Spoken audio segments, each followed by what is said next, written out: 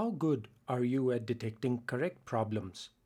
Or are you going after ghost problems? Hi, I'm Amit, and in this episode, we will talk about three ways on how you can improve detecting correct problems. In a professional context, we all face and solve problems differently. Identifying a problem correctly is the first and critical step for successful solution. The last thing anyone wants is to solve something that is not a problem.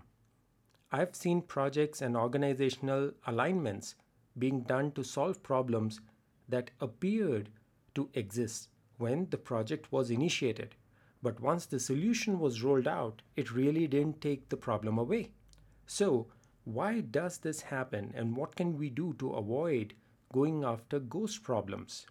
Well, there are many reasons that come to mind, but here are some key ones. First is leadership bias towards the understanding of an issue.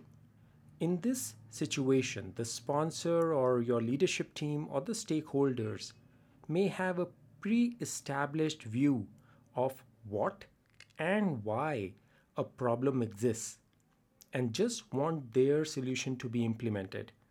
This would distort your view of what the problem actually is. The second most prominent reason is incorrect problem identification and the lack of understanding of the context in which the problem exists. Especially in large organizations, people solving the problem are almost always disconnected from people facing the problem. This creates an obvious gap between what is needed versus what is made or delivered. So, what can be done about it? Well, the first thing is never inherit a problem, always inherit an outcome. Most of the time, a leader is called in to inherit a problem. Don't fall in that trap.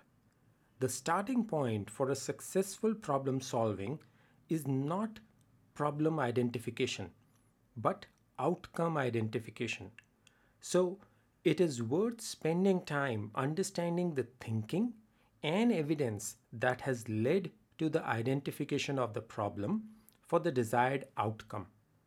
If it really is the correct problem, then chances are that the problem proving itself as the correct problem to be resolved between the current state and the desired outcome will neither be difficult or time consuming.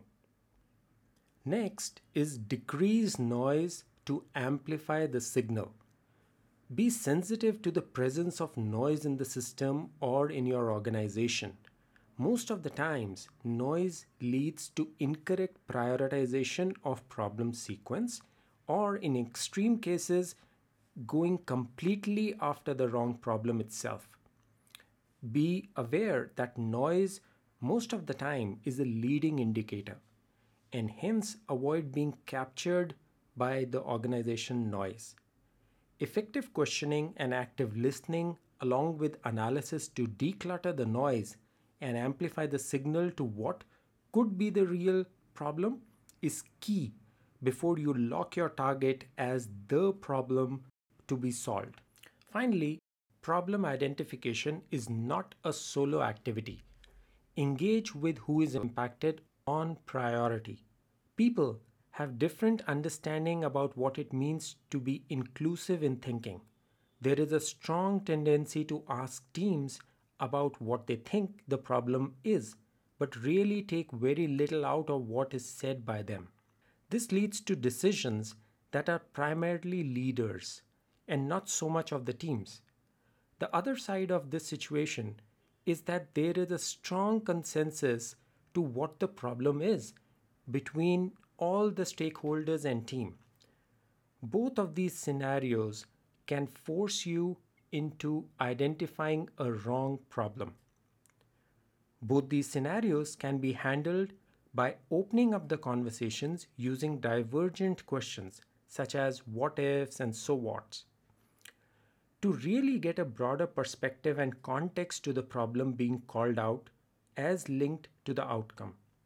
This, in my experience, has also worked as a good way to get diverse groups in large organizations on the same page vis-a-vis the outcome that is being targeted out of the project.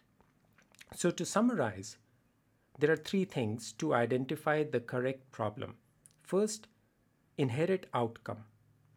Reduce noise and take diverse perspective on what could take us closer to the outcome, and collectively lead to a stronger probability in identifying the problem between where you are currently vis-a-vis the desired outcome. I'm going to leave you with a few questions to think about that help in correct problem identification.